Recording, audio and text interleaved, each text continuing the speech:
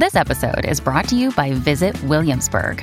In Williamsburg, Virginia, there's never too much of a good thing. Whether you're a foodie, a golfer, a history buff, a shopaholic, an outdoor enthusiast, or a thrill seeker, you'll find what you came for here and more. So ask yourself, what is it you want?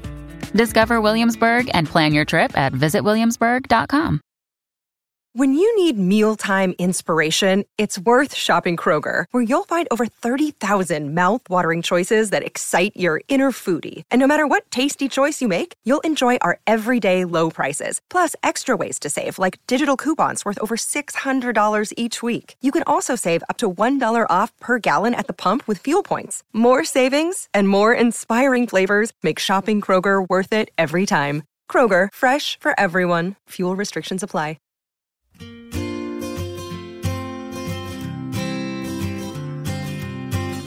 Does your child love reading, or is it a routine battle to get them to pick up a book at bedtime? Today we're talking to Kerry Beale from reading charity Core and Beanstalk about why reading is so important in every aspect of life. A mum herself, she has lots of tips on how to get even the most reluctant of readers reading. Welcome back to Brummy Mummies. My name is Zoe Chamberlain. I'm a journalist, author and mum. I launched Brummy Mummies as a community for families to share with you stories from the most inspiring mums and dads to help you find out how they juggle family life and everything that comes with it. So let's get straight into talking books with Kerry. Hi Kerry, thanks for joining us on the podcast today. Hi, are you okay? So we're going to talk all about reading. So can you give me 5 tips on how to help your child to develop a love of reading? Okay, so first top tip for getting your child to grow a love of reading is to lead by example. So show them your reading books and things like that. But it doesn't just have to be books. It could be magazines, it can be newspapers. It's showing them that you enjoy reading as well. Top tip number 2 would be, don't be afraid of your child reading the same book. You know, they find it interesting and they enjoy reading that same book over and over again because then they get familiar with it. I mean, I've got 2 children at home. I can read We're Going on a Bear Hunt off by heart. I have read it that many times. But they also find it funny when I say the wrong line as well. And they're like, no, that doesn't come yet. So it's getting them really, really engaging with that book. The third top tip I would say is talk about the pictures. It doesn't have to always be about the words. You can use the pictures to retell the story. Fourth top tip was read anytime, anywhere, to anyone. So it's kind of any would be my top 4th tip. So don't just reserve reading for bedtime. You know, you can read in the morning, in the afternoon. If you're having a lazy Sunday afternoon, you can read then. You can read anywhere. It doesn't have to be at the table or in bed. You can read outside or wherever they're comfortable and read to anyone. So they don't have to read to mum. So, for example, if you've got a dog and they want to read to the dog, let them read to the dog. The dog won't judge them if they get a word wrong or they say something wrong. Or, you know, we are in a time now where we've got all these video, you know, programs and things. Let them dial up their nan and granddad or auntie in Australia and read to them if that's what they want to do. Just get them to read anytime, anywhere, anything. And my 5th top tip would be read aloud to them. Doesn't matter if they're 3 or 13. They can then hear what it's like to be a listener and how you use your voice, how you make the voices of the different characters that are in the story. So even if you've got an older child, don't be afraid to read to them rather than always asking them to read to you. That's really useful. And gosh, some memories there, going on a bear hunt. I remember that one again and again. And Where the Wild Things Are. Charlie Stinky Socks, that was a favourite in our house. Are there certain books that you found through your work with Coram that really inspire and capture their imagination? It all depends on the individual child. So as part of the charity and the work we do with our volunteers, we get them to work with that child and find out what that child likes and enjoys. So I've got a 10-year-old who hated reading up until a year ago. It was just one of those battles to get him to read. And when I started working with Coram, I actually did the training. And from that, they were like, let them choose. Let them, see what they enjoy reading. Now, my son's obsessed with football. And there's an amazing author called Matt Oldfield who's done loads and loads of books all to do with football and different football players. So I bought him one about a particular football player who he loves. And that's it now. He is constantly, he's driving me mad. He is reading so much. But that was his way into reading, because it was like, what do you like? You like football? Okay, let's find you football books. And that was it. So it's a case of finding what your child enjoys and what they're into. Yeah, definitely. I remember when, with my child, he was so reluctant to sit and listen to a book. He was always on the go. And that was very different to my oldest son. So I found it really strange. So I remember one time I'd got him in the bath and I thought, he's stuck here. He can't run around. So I'm going to sit and read to him. And I read Julia Donaldson's A Snail and a Whale. And he sat and he was really mesmerised by it. I think it's lovely because it's all about the water as well. And that was it then. From that moment, he just loved being read to. It was a real kind of turning point for us. Yeah, good. It just shows, as you say, you can literally read anywhere, anytime. Yeah, and it's finding something that they enjoy, whether it be fiction, non-fiction, as long as it's something that gets them going. Once you open that door and they realise they can read and that's it, then they're off. Yes. I mean, that's great advice to find a subject that they're interested in. What about if you've got a really reluctant reader and you've already tried that, you've tried to kind of tap into their hobbies and interests and it's just not working? I would say take it in turns to read. So don't force them, we know children have got reading books that they bring home from school and, it's like, right, you've got to read so much a night or whatever the school might say to them. I've done it where I've gone, okay, well, I'll tell you what, I'll read a page and then you read a page, so they're not feeling so overwhelmed with having to read so much. But another thing that we encourage our volunteers and parents that we work with to do is make reading work for that child. So if your child likes cooking, get some cookery books, get them to read the recipes in them, make a shopping list, get them to read the shopping list. It's getting them, finding interesting ways to make reading more fun and, making it work for that child, bringing reading to life. So, what else are they interested in? If they go to the football, do they get a programme? Get them to read the programme, get them to read anything as long as they are reading. I guess that shows them how useful reading can be as well, that it's used in everyday life, not just to read storybooks at bedtime. Exactly. So do you think reading with your child changes as they get older? It's something I've always wanted to carry on reading with my kids at bedtime, but obviously as they get older, they don't really want to do that so much. Do you think, and maybe they don't want to read aloud, should you change how you read with your child as they get older? I think it's a case of reading how suits them. So I've got two. My older child, he likes to read to himself now at bedtime. He reads for half an hour. So he does 15 minutes of his school book that he needs to read, and he does 15 minutes of a book off his shelf, and he can choose whatever book, whether it be, he got a cookery book for Christmas, so he likes reading his cookery book, and all sorts of things like that. And it's a case of now and again, I'll go, oh, just do me a favour, just read that bit to me. But I'm not making him read the whole thing all the time. But it's also about asking him questions to make sure, okay, he's not reading aloud, but is he still understanding what he's reading? It's that sort of thing. And not just firing direct questions at him. Well, what does so-and-so say? What's this? It's opening a discussion. So, oh, so-and-so said this in the book earlier. Do they still have that attitude, or do they still have that opinion, or has your opinion, especially when it comes to reading his football books, he's gone in reading a particular football book because that player doesn't play for the team he supports. And it's like, do you still have that same attitude about that player? oh no, you actually think he's quite a nice person rather than, the person you think he is on the pitch. Why? And getting them to, it's that why question, getting them to open up and discuss rather than feeling they have to read aloud. Yes, that shows their comprehension and also the kind of bigger picture from the whole reading. Yeah, that's interesting what you say about reading the school book and then reading your own choice for pleasure.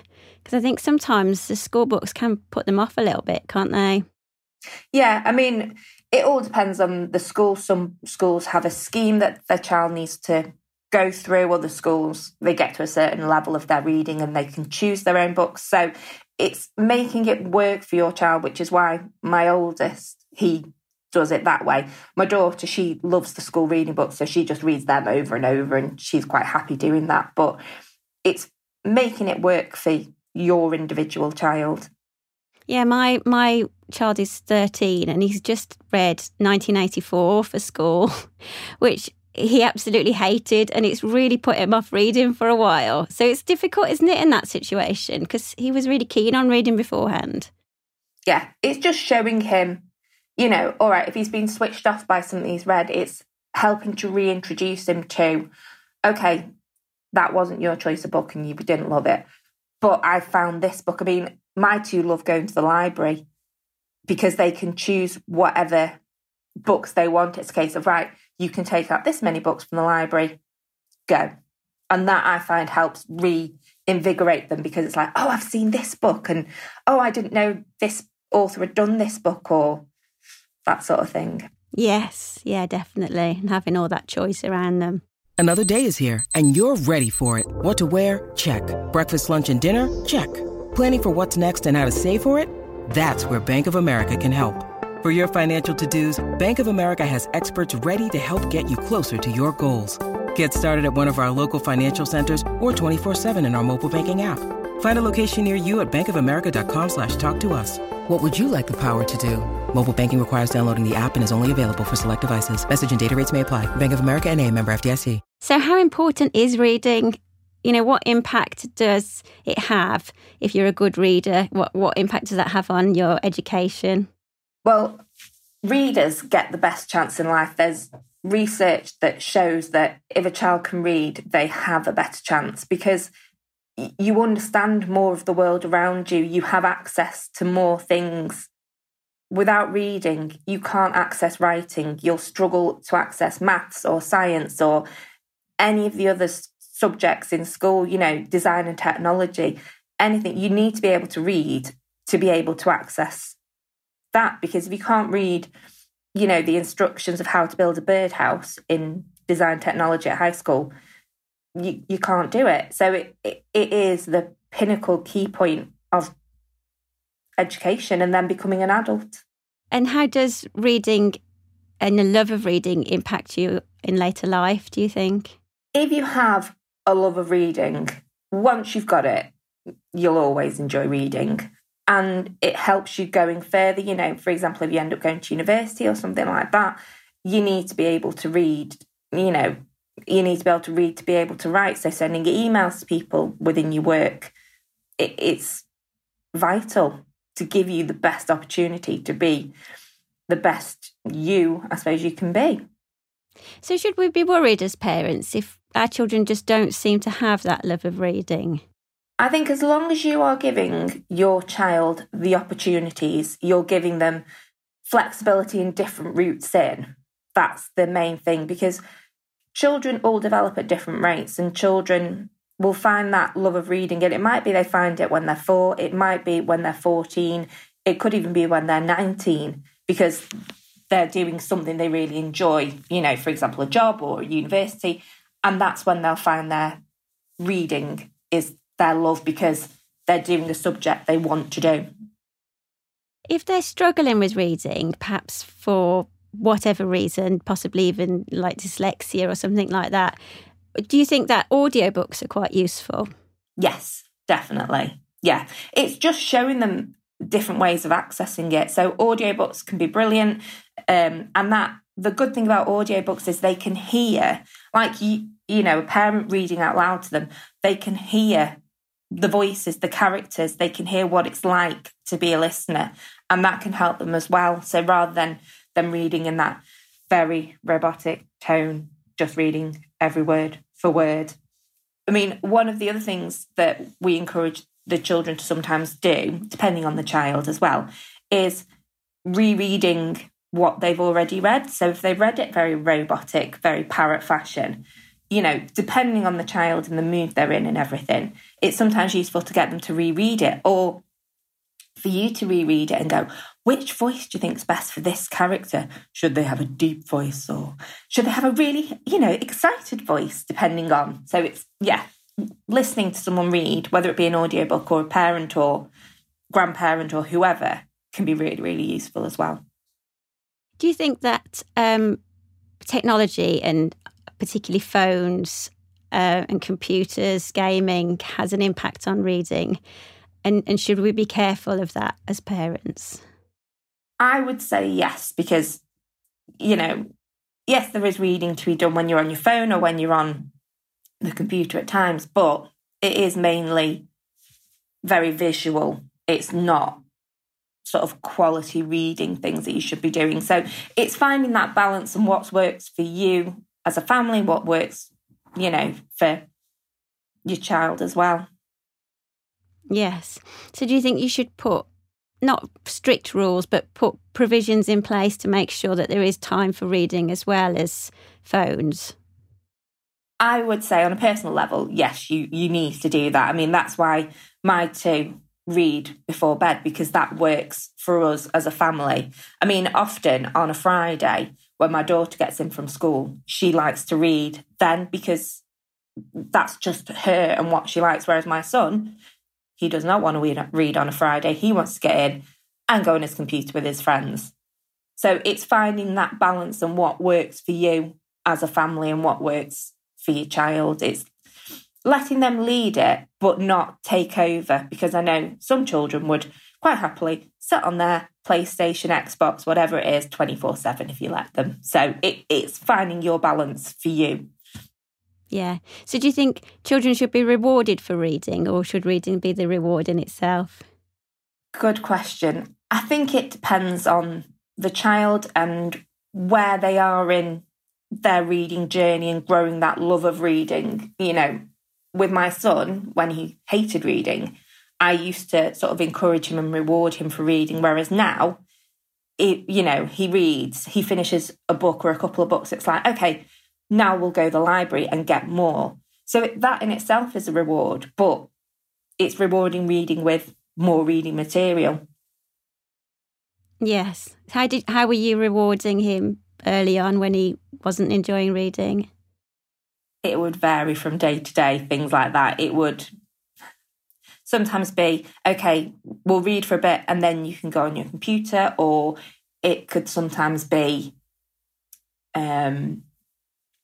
read for a bit and then we'll go out and we'll do something, or you can, it varied very much. Yeah. And should parents lead by example? And what should parents do if they're not keen readers themselves? The ideal situation would be, yes, lead by example. That was one of the top tips I mentioned at the start. If you've got a love of reading, fantastic, brilliant. If you personally don't have a love of reading, it might be because you yourself haven't found your genre of book that you like.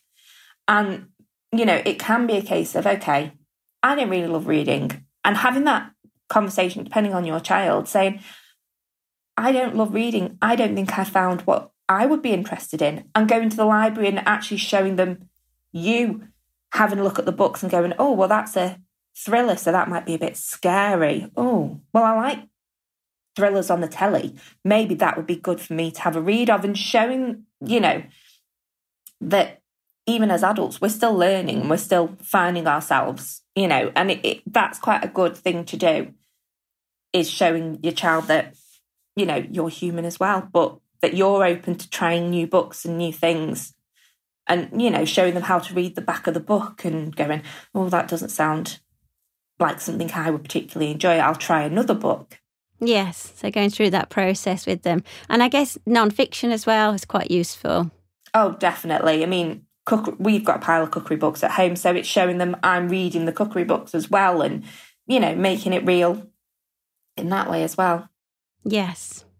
So tell us a bit about Core and Beanstalk and what the charity does. Okay, so we are Core and Beanstalk. We are a national charity. We work with schools and children all across England. We've been we're 50 this year, actually, in September. So we've been around 50 years, nearly. And what we do is we train volunteers to go into schools at least one afternoon a week, working with the same couple of children, one-to-one each week, to help that child grow a love of reading and showing them different styles of books and having that, what we call book talk, so that understanding using the pictures, like I mentioned, and getting them to grow a love of reading by helping them find their route into reading, helping them find the books that they like and that sort of thing. So is there dedicated time set in schools for Core and Beanstalk volunteers? Yeah, so it all depends on the individual school, but majority of our schools, you go in one afternoon a week. It depends on the individual school and the volunteer as well. We partner our volunteers and our schools carefully to make sure that it fits for both. It's no good. We've got a school that wants someone going in on a Monday afternoon and a volunteer saying, well, I can only do Friday afternoon because of work commitments. We will partner them with a different school. So we do have the occasional school that will have someone going in the morning, but majority of our schools want someone in the afternoon because the core English and maths are taught in the morning and they don't want the child being taken out from that. Yes, yeah. So I know you're recruiting volunteers in the Midlands. What does that entail to be a volunteer and how do people find out more? So you need to go onto our website. So our website is corambeanstalk.org.uk. So that's CORAM, Beanstalk, like Jack and the Beanstalk, .org.uk. And if you just go on there, there's lots of information on there about what to do, how we train our volunteers. When you've had a look at that and you think, yeah, this is something I could do, fill in an application form and within an hour we'll ping you across a little short video to watch. There's a couple of questions. They're not quiz questions. They're just, do you think this sounds like something you can commit to? Have you got any questions for us? Is there anything you're not sure of? Following that, you will then get an invitation to join one of our training sessions. So our volunteers do online face-to-face training sessions with one of our trainers, and there's 12 volunteers in total. So all across England, we Zoom into a meeting and you spend 2 hours with a break in the middle to find out more about how to get that child to grow a love of reading. We then do a DBS check and then we place you into a school. Great. And are there resources on the website for parents as well?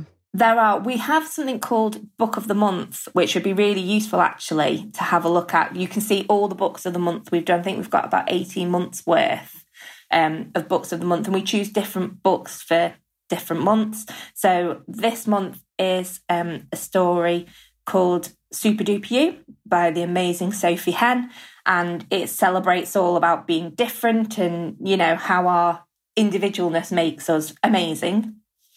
There's also previous books. So one of the books we've done was a book without pictures. We've also had our book of the month was a book without words as well, which was a book called Tuesday, which is really, really interesting because you have to make up the story yourself based on the pictures.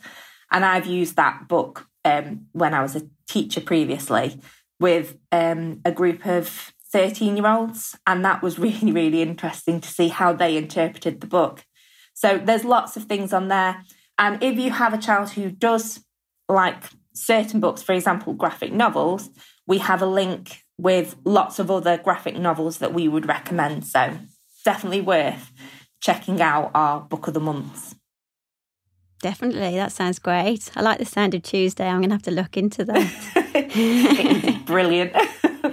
Reminds me of the old You Choose books, the Nick Sherratt ones. Yes. Oh, yeah. So when our volunteers do go into school, we send the schools a book pack with 20 what we call Beanstalk Brilliant books. So they're books we recommend. And one of the books we have in there is You Choose, because it just opens up so many options for discussion and things like that, which is absolutely fantastic. Yes, definitely. Oh, well, thank you so much, Kerry. It's been really interesting. Is there anything else that you'd like to add?